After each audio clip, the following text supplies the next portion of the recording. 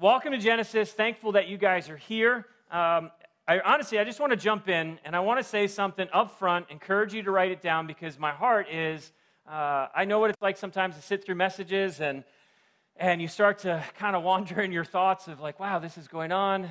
Is this over soon?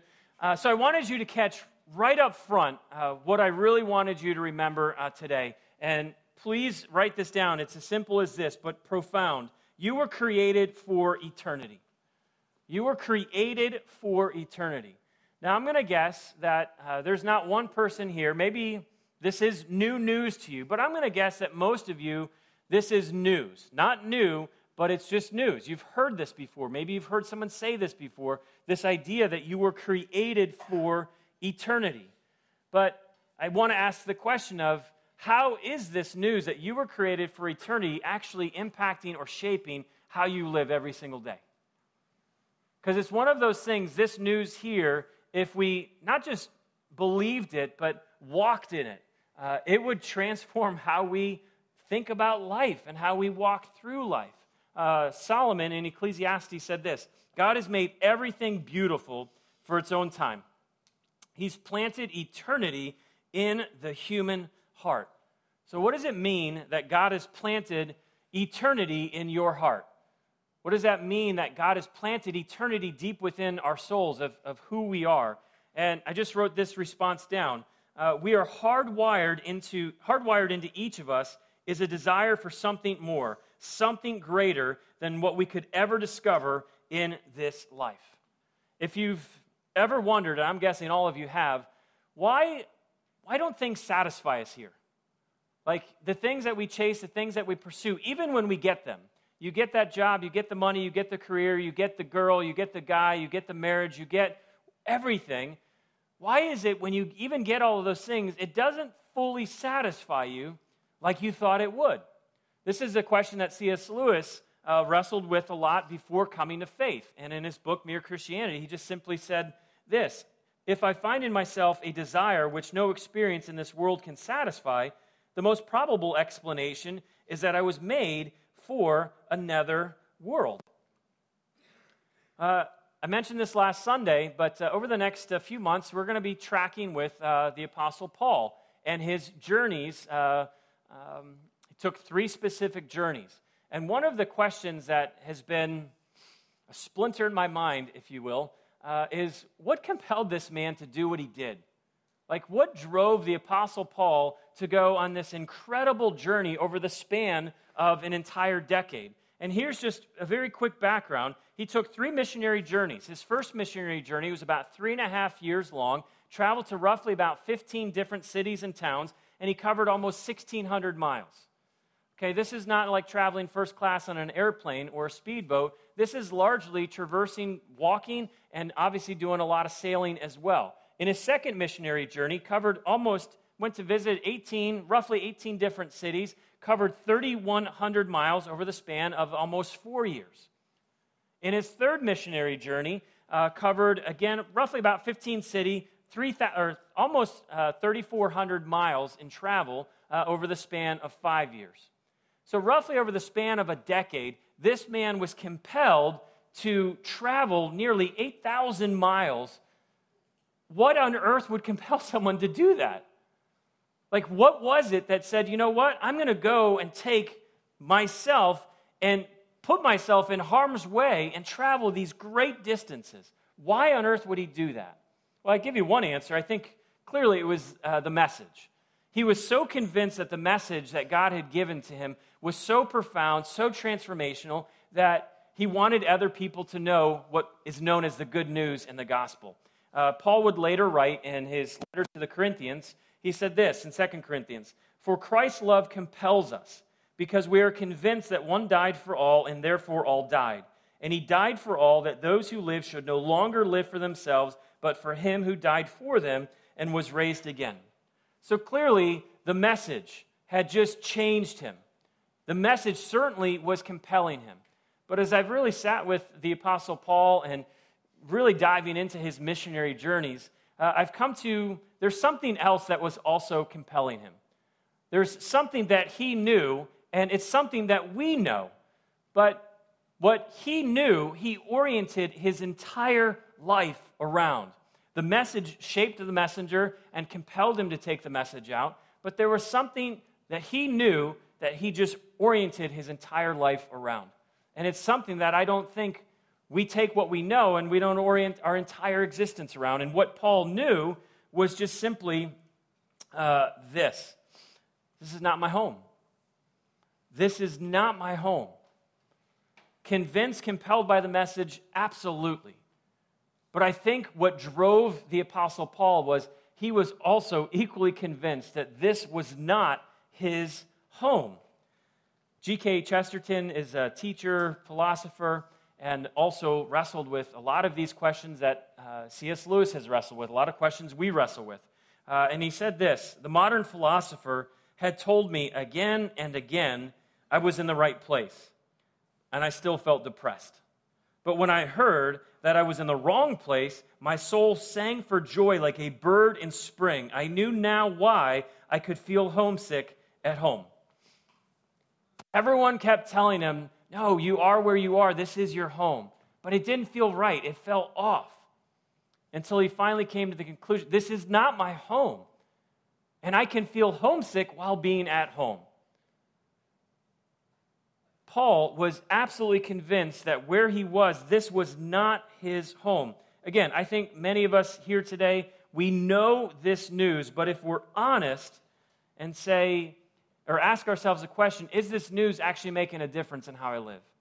Is this news actually changing anything about how I operate on a day-to-day basis? I think, again, if we're honest, most of us would say no.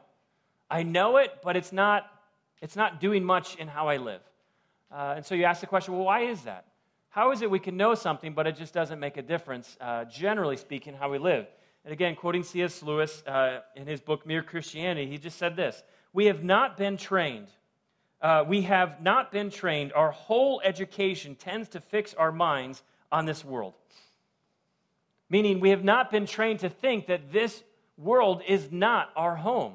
Rather, we have been trained to fix our mind, our affections, everything about who we are on what we see, what we hear in the here and now.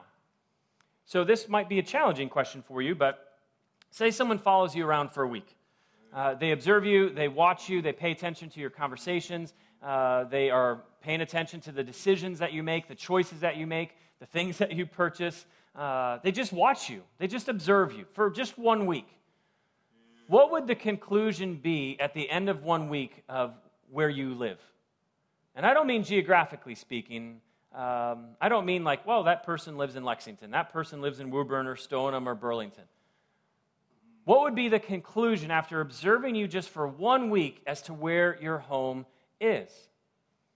And again, I'm just being honest. If you followed me, Michael, are you really convinced that your home is actually in heaven? That you were created for eternity? Again, as we're going to travel with the Apostle Paul over nearly 8,000 miles, we will see how the message shaped him, how the message absolutely shaped him, but we're also going to be absolutely inspired as to what the road to eternity is supposed to look like.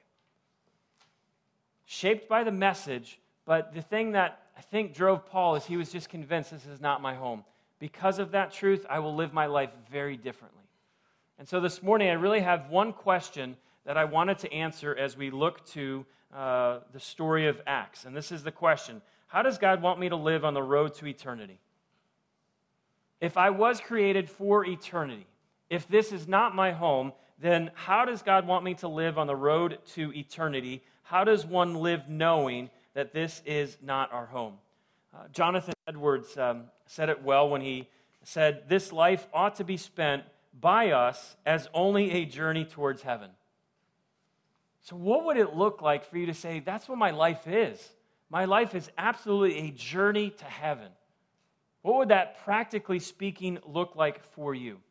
And I promise this will be the last time I quote C.S. Lewis. But again, a guy, he really wrestled with this. In Mere Christianity, he said it like this: hope is one of the theological virtues. This means that a continual looking forward to the eternal world is not a form of escapism or wishful thinking, but one of the things a Christian is meant to do. It does not mean that we are to leave the present world as it is. If you read history, you will find that the Christians who did most for the present world were just those who thought most of the next. I'm pretty confident you wouldn't disagree with me if I made the statement that the Apostle Paul made a tremendous difference on the world that he lived in. And he still is making a difference in the world that you and I live in. Why is that? And again, I like how C.S. Lewis just said it. He made such an impact on this world that he lived in because he was thinking mostly of the world to come. He was convinced that this world was not his home. If you have a Bible, open up to Acts chapter 13. And I just want to read a story. And the story is Saul. And after today, we will be allowed to call Saul Paul for the rest of the New Testament. But Saul and Barnabas were in the church in Antioch, and the church in Antioch said, we are sending you to take the mission and the message out to the world. And again, as we go through this story, my heart as we walk through this story is to answer the question, how does God want me to live my life on the road to eternity? Starting at verse 4 in chapter 13. So Barnabas and Saul were sent out by the Holy Spirit. They went down to the seaport of Seleucia and then sailed out for the island of Cyprus. Just so you know, Cyprus was Barnabas' hometown. Verse 5, there in the town of Salamis, they went to the Jewish synagogues and preached the word of God. John Mark went with them as their assistant. Mark, the author of the Gospel of Mark, he was also the close relative cousin of Barnabas. And when it says in verse 5, he was their assistant, this doesn't mean like Mark was their bag boy. It wasn't like he was the roadie for the rock stars known as Saul and Barnabas, just carrying bags around. He was actively engaged and involved in the preaching, teaching, and communicating to the people that they met the amazing message that God had given them. So after they traveled, in verse 6, after they traveled from town to town across the entire island, until finally they reached Paphos, where they met a Jewish sorcerer, a false prophet named Bar-Jesus. He had attached himself to the governor, Sergius Paulus, who was an intelligent man. And the governor invited Barnabas and Saul to visit him, for he wanted to hear the word of God. But Elmas, the sorcerer, that was his name in Greek, interfered, and he urged the governor to pay no attention to what Barnabas and Saul said. He was trying to keep the governor from believing. And here we go. Here's the big switch. Are you ready? Saul, also known as Paul. Paul was his Roman name. And so now that Paul is largely in Roman-occupied territory, preaching the message to the Gentile people, Gentiles meaning non-Jewish, it makes sense that he would go by his Roman name. So, forever now, we will refer to Saul as Paul. Saul, also known as Paul, was filled with the Holy Spirit, and he looked at the sorcerer in the eye. And then he said, "You son of the devil, full of every sort of deceit and fraud, an enemy of all that is good." So if you've ever wondered, can I call someone a son of the devil and that's okay? You've got a verse. Will you never stop perverting the true ways of the Lord? Verse 11, watch now, for the Lord has laid his hand of punishment upon you, and you will be struck blind. You will not see the sunlight for some time. Instantly, mist and darkness came over the man's eyes, and he began groping around, begging for someone to take his hand and lead him. Verse 12, when the governor saw what had happened, he became a believer. He was astonished at the teaching about the Lord. Amazing story. Clearly, lots could be said about this story, but I want to answer again the question, if I've been created for eternity, this is not my home, how do I live as a traveler on the road to eternity? What does that life look like? And I'm going to share with you three things coming right from this story from the text in Acts 13. Number one, encourage you to write these down. Number one is simply this: be faithful on the road to eternity. Be faithful on the road to eternity. Let me just read again verse 4 and 5. Barnabas, Saul, sent out by the Holy Spirit. They went down to the seaport of Seleucia, then sailed for the island of Cyprus. There in the town of Salamis, they went to the Jewish synagogues, and they preached the word of God. And John Mark was with them as their assistant. These guys were just being faithful. The Spirit of God said go, so they said, okay, we'll go.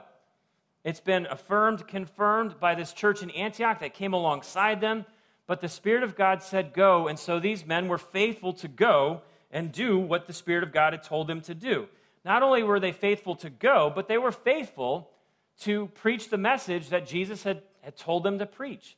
If you go back almost a year, when we were in Acts chapter 1, Jesus said this in chapter 1, verse 8, "But you will receive power when the Holy Spirit comes upon you, and you will be my witnesses, telling people about me everywhere, in Jerusalem, throughout Judea and Samaria, and to the ends of the earth." Nowhere in that verse is there a mention or the promise of success.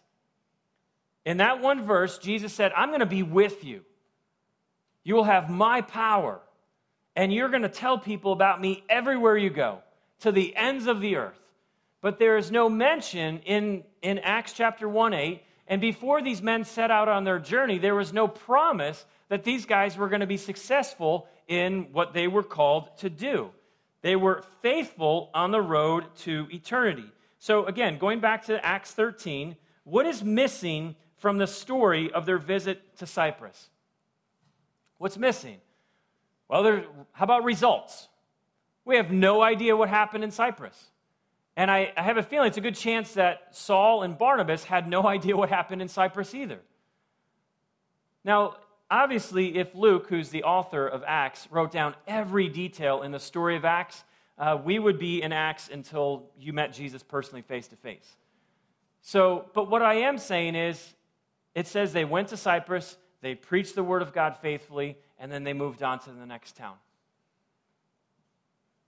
They were faithful to go when the Spirit said go, and they were faithful with the message that Jesus had told them to preach. And one of the things that I was reminded was this: God does not always allow us to see all that He is doing on the road to eternity. God does not always, I'm not saying never, but God does not always allow us to see all that He is doing on the road to eternity. So let me ask this question. Is your desire to be faithful to God and what God wants you to do based on your hope of the results that you think you're going to get? I know that if I say yes to God here and I do what God wants me to do, I'm pretty confident that God's going to do this for me. Or because I was faithful here, God is going to show up and is going to bless me or take care of me or provide for me. So is your commitment to be faithful to God completely based upon what you hope the results of success might actually look like? Or is your faithfulness just driven by nothing other than a desire, God, regardless of results, I will be faithful to you. Whether this turns out great, whether this turns out bad, whether this turns out, and I just don't know, I will be faithful to you regardless. Now, I used to conclude that if I'm being faithful to God, clearly God's going to allow me to see the fruit of my faithfulness. And when I didn't see the fruit of my faithfulness, and I was like, God, but I did everything you told me to do. I showed up, I said this, I did this, I loved here, I was generous here, and I go through this little laundry list of things that I think because I did that, I was faithful, God should reward me with success in all of those areas, or at least allow me to see that it's working, or it's helping, or it's benefiting. And when I didn't see those things, the conclusion that I made is, well, clearly God's not doing anything, and it hindered future faithfulness. And so a question that, again, I would ask for you is, what happens to you when you don't see the fruit of your faithfulness? Do you get discouraged? Do you get depressed? Do you get disappointed? Do you get dissuaded from saying, you know what, it didn't work this time, so in the future, why would I be faithful? It's amazing how often, when we don't see the fruit of our faithfulness immediately, how it sways us from being faithful in the future. And one of the things that God has taught me often the hard way is, I don't always get to see what God is doing, but Just because I don't see what God is doing doesn't mean that God is not doing anything. So I'm not suggesting that it's sinful to want to see fruit, especially when you're talking about, God, I just want to see people's lives. This is making a difference. I want to see restoration. I want to see healing. There's nothing wrong in wanting to see those things. But again, what I'm saying is that when we don't see it, we don't need to make the conclusion or be discouraged or dissuaded from future faithfulness. Jesus, would you say that he was fruitful? I think most of us would say, yes, Jesus was fruitful. But did Jesus see the fruitfulness of his ministry before he died? I don't know. I would have a hard time saying that he saw the fruitfulness of his ministry, him laying down his life, because you got someone who betrayed him, you got someone who denied him, you got someone who deserted him. And he dies a very obviously painful death on the cross. And one of the things that challenges me, inspires me about Jesus as an example, his faithfulness was not based upon results. His faithfulness was rooted in God's eternal plan.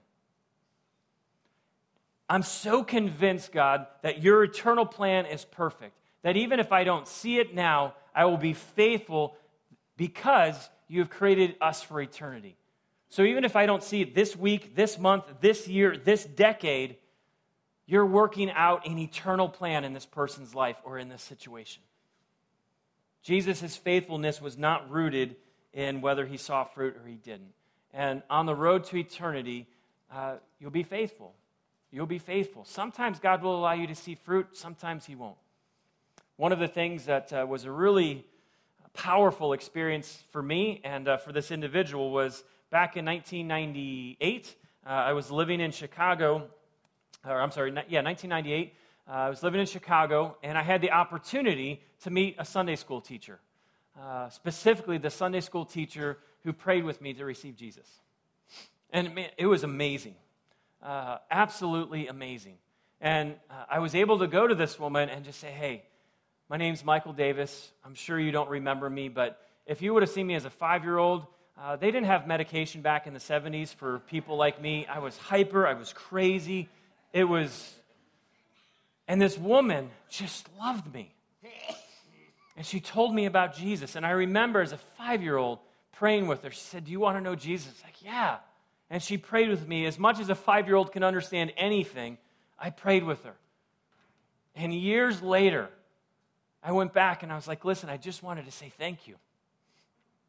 You didn't see it then, but what you did for me, it's made an eternal impact, not just in my life, but in my wife. My 3 kids now know Jesus, and I promise you they will tell their kids about Jesus. What you did for me when I was 5 has had eternal ripples. She did not care for me as a 5-year-old because she was like, well, I hope one day this kid turns out really good and gets a degree from The Ohio State University. I hope that's what happens. She said, no, I'm just going to love this little kid, and I will be faithful to do what God's called me to do. And if I never see this child again, I will be faithful to love him. I will trust the results to God. It was amazing seeing the light. I wish I could show you a picture. It just encouraged her heart so much to know that what she did is making a huge difference in my life. We don't always get to see the fruit of faithfulness. But when you don't see it, don't let it discourage you or depress you or disappoint you from future faithfulness. Question for you before I move on would be this. What is God calling you to be faithful with today? Not tomorrow, not next, just today. What is God calling you to be faithful with today? Because on the road to eternity, it is a road marked by men and women who are convinced this is not my home, that I will be faithful today with what God wants me to do today. I love talking with people, and they're like, Mike, I'm praying a lot about serving. And I'm like, man, I'm pretty sure he's going to say yes to that. I'm pretty convinced that when you ask God, should I be serving and be a servant, I think he's going to say yes. I get that there's a time and place to kind of figure out maybe where I should be serving, but if God is calling you to be faithful and just start being a servant where you are, whether it's here in this community, whether it's in your neighborhood, your school, at your place of employment, then be a servant. Why? Because you know that's what God wants you to do. Mike, I've been praying a lot about, I want to start giving, and I'm just not sure. I'm pretty sure he wants you to give. I'm pretty sure God wants you to be generous. Why? Well, because everything you have in your life is from him anyways, so be a good steward of everything he's given you and be generous. Be generous to the neighbor. Be generous to your church. Be generous to your community. Be generous. Be faithful today with what you know God wants you to be faithful with. Number one, the road to eternity is marked by men and women who are being faithful. Number two would be this: be prepared for opposition on the road to eternity. Be prepared for opposition on the road to eternity. As I've seen, I'm sure many of you would agree, the road to eternity, it's paved with opposition. So as you are being faithful with all that God calls you to, I can promise you that there will be people placed in your path who will intentionally seek to derail you from accomplishing all that God would have for you. In this story, Acts chapter 13, verse 6, afterward they traveled from town to town across the entire island until they reached Paphos, where they met a Jewish sorcerer, false prophet named Bar-Jesus. And by the way, Bar-Jesus just simply means son of Jesus. He attached himself to the governor, Sergius Paulus, who was an intelligent man. And the governor invited Barnabas and Saul to visit him, for he wanted to hear the word of God. But Elmas, which was the Greek name, interfered and urged the governor to pay no attention to what Barnabas and Saul said. He was trying to keep the governor from believing. Barnabas, Saul, they traveled roughly about 100 miles from where they were in Cyprus to the capital of Cyprus, which is Paphos. And upon arriving, they meet a Jewish magician, a sorcerer. And we know from Paul's response that he was an evil magician, sorcerer. His name, Bar-Jesus, means son of Jesus. I couldn't think of what a good modern-day example would be, so if you've seen The Lord of the Rings, this would be a little bit like, think of Grima Wormtongue, who was the chief advisor to King Theoden. All right? So that's the best visual I could give you of what a Bar-Jesus would look like, who was coming alongside the governor to manipulate him and keep him from doing anything that would hinder Bar-Jesus experiencing whatever he happened to want. Again, maybe not the perfect example, but this is who this man was, attached himself to the governor. Now, the question is, why is Bar-Jesus so opposed to the governor hearing what Barnabas and Saul had to say? Why does he care? What's his deal? What's his problem? Why would he want to interfere with that? Well, we know that the governor is a very intelligent man. And we know that if the governor hears the gospel of God's grace and God's good news of relationship, and we know he's an intelligent man, then why do we need Bar-Jesus? He doesn't need Bar-Jesus anymore. And Bar-Jesus knows this. He's fearful if that there is a change. The thing that will change is he will no longer be influencing who the governor is. So he does whatever he possibly can to interfere with what's happening. Now, let me ask you some questions here. Can you relate in this story with the governor? And you might be here today, and you're the governor. You haven't made any decisions about Jesus. You haven't made any decisions about God. You're in a place, in a season of just asking questions, trying to figure out, what does all of this mean? How do I relate and connect with God? And where does Jesus fit in? And can you relate with the governor in that every time you take a step forward to learn more, to discover, you're met with just opposition. And you can't articulate it, you can't explain it, but something happens every time you take a step forward to learn more, to discover more, to ask questions. Man, it's just problem after problem after problem in your life. And weeks and months go by, and you forgot completely that you're even wondering about God. Can you relate with that? Can you relate with Bar-Jesus? Can you relate with Saul and Barnabas? You're interested in telling a friend, a spouse, a son, a daughter, a neighbor, a coworker, a fellow student about Jesus. And every time you take a step forward and you're having a great conversation, a Bar-Jesus happens. Something interferes with the conversation going forward. I can't tell you how many times I've had conversations and I'm like, man, Lord, this is amazing. This is going so well. They're asking such thoughtful, insightful questions. And then someone sits down in the middle of the conversation and totally takes the conversation in a totally different direction. And I'm like, son of devil, get out of this conversation. I haven't said that, but I got a verse now. But can you relate with that? You're the governor trying to make steps in understanding Jesus, but you're met with opposition. You're Saul, you're Barnabas, trying to share who Jesus is with family, with friends, and when you do that, you're met with opposition. Well, my question is, why? Why is this? What is it that every time we want to make progress towards learning about God or telling others about God, there's a bar Jesus thrown in our path? And I wrote it down like this: the road to eternity is not so much a physical road, but a spiritual road that is marked by spiritual battles. This road to eternity is not so much a physical road, but a spiritual road. And on this spiritual road, it is marked with spiritual battles. I like how Paul said it in Ephesians chapter 6. We do not wrestle against flesh and blood, but against rulers, against authorities, against the cosmic powers over the present darkness, against the spiritual forces of evil in heavenly places. What does that mean? It means we are spiritual people, we live in a spiritual world, and there is spiritual opposition that will come up against you when you try to love God, worship God, serve God. When you try to love people, serve people, be generous, kind, caring, there will be opposition. There will be a bar Jesus, as it were. Why? Because there is a real spiritual battle taking place. And some of you, that might just freak you out. Some of you, that might discourage you.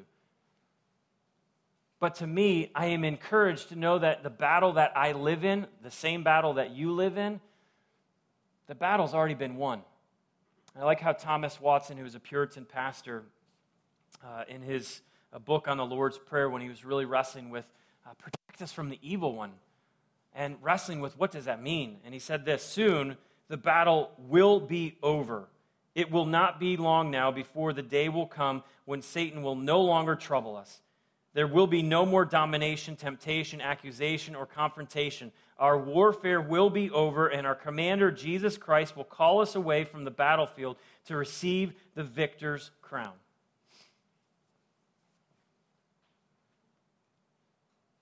It doesn't matter how thick the battle is, and I'm sure you could share a personal story and experience of how heavy the battle has been in your life. And you might be in a season and a place right now where you can't even see the end of it. And I just want you to know the battle has already been won. The road to eternity will be marked. It will be hard. It will be challenging. But Jesus has won.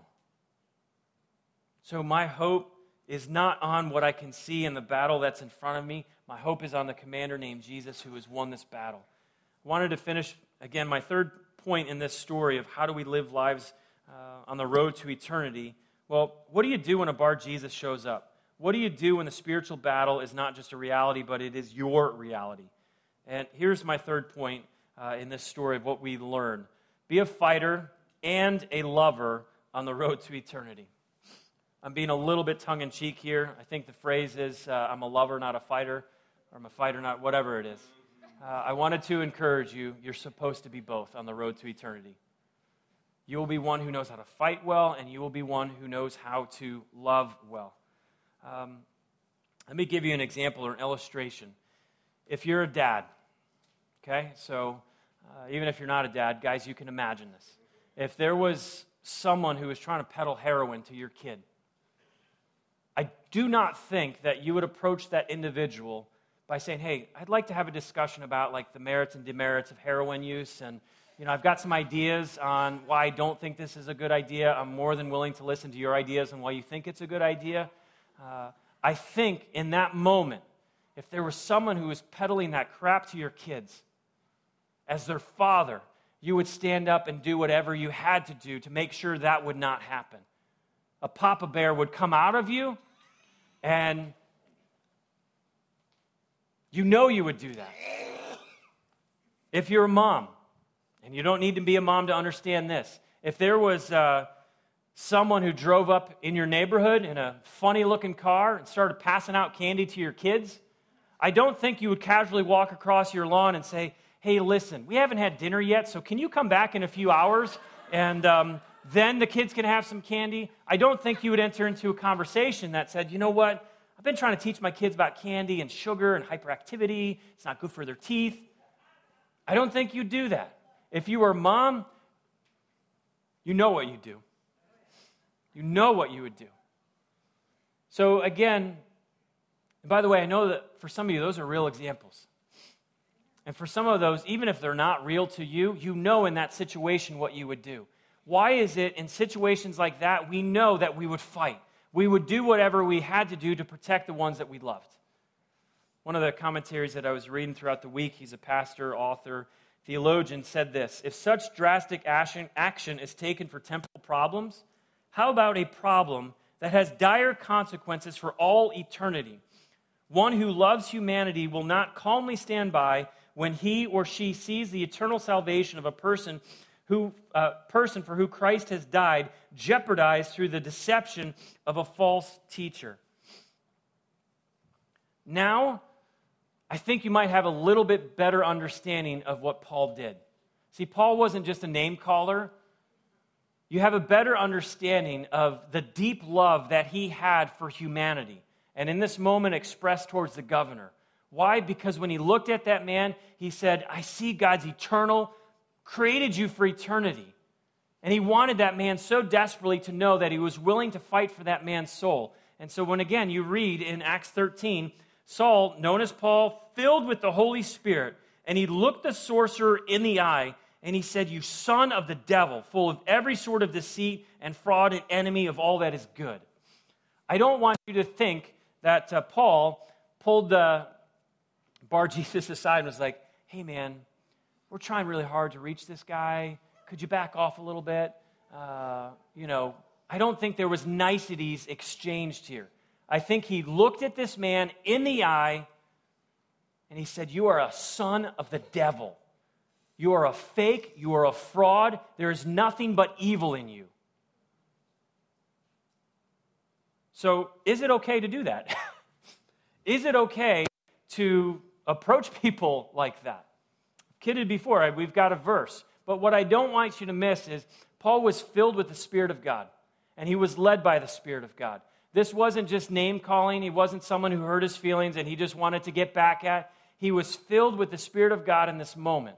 And by the way, I'm pretty confident he had a very good example of someone who came before him in Jesus. When the Pharisees and teachers and spiritual leaders of the day were leading people astray, this is what Jesus said in John chapter 8. For you are children of your father, the devil, and you love to do the evil things that he does. On the road to eternity, you're going to have to be willing to fight, and you're going to have to be willing to love. In this moment, Paul loved this man, Bar-Jesus. And you might think that is a crazy expression of love, calling someone the devil. But what I see in this man, Bar-Jesus, a man who is leading people astray, a man who was blocking this governor from coming to even hear the message. Paul loved him enough to say, you're a fraud, and I see through it. The Spirit of God has given me eyes on you to see who you are and where you are. And he loved that man enough to tell him that message. And not only that, he prays and says, God, allow this man to taste in a physical way what he has been doing to people. He has been spiritually blinding people from who you are, so allow him to taste a physical blindness of what it's like to walk around in the darkness. And what does God do? Okay. And blindness comes on Bar-Jesus. So if you have someone like this in your life, I'm not saying you run home from church today and be like, well, the pastor said I could call you son of devil, so you're a devil. I'm not saying that. But I am saying, on the road to eternity, when there are people who are directly opposing the path of God, the way of God, the people of God, be one who would love that person enough to say, I see through it, and you're a fraud. And I love you enough to tell you that. Now, I don't know what happened to Bar-Jesus. This is the end of him. We don't know if he ever repented when he got his sight back. But I have a feeling it got his attention. So Paul was a man who loved Bar-Jesus enough to do what he did, but he fought for the governor. Do you have anyone in your life that you would fight for their soul like that? See, Paul was compelled, convinced by the message, but I think he was so compelled and convinced that this was not his home. And he had a picture of the home that God was preparing for the governor. And he fought for him so that nothing would get in the way of that man experiencing what God wanted him to experience. Joe Stoll, who was actually a president at one of the seminaries I went to, said this: our perception, in a book called Eternity, our perception of people changes from their being commodities to being eternal creatures in need of the redemptive touch of God's grace when we view them through hearts hooked on eternity. We want them to join our pilgrimage and find their way to our eternal home. I think in that moment, Paul's heart was so hooked on eternity. And he looked at the governor and he said, I'll fight for you. I will do whatever it takes so that your soul can have its home in heaven like where his was. So do you have someone that you are doing that for? It could be a spouse. It could be a friend, a neighbor, a son, a daughter. Do you have someone that you're saying, your soul matters that much to me? And it matters that much to me because I know it matters to God. Do you have someone? Do you have a Bar-Jesus? And honestly, it might not be a person, but it just might be a situation that you would be loving enough to say, enough's enough. And led by the Spirit of God with your eyes fixed on what God would have you do. Would you love someone enough to tell them enough's enough? I see you, and I see through this. The road to eternity is marked by men and women who would be faithful. The road to eternity is marked by men and women who are just prepared. They're prepared for the reality of spiritual battle. And the road to eternity is marked with men and women who are willing to both fight and love. And that last one, I think, sometimes in the church, there's a whole lot of love, but there's not much fight. And sometimes there's just way too much fight, and there's no love. And I see what I learned from Paul is he did both. He fought well and he loved well because he was convinced of where he was going.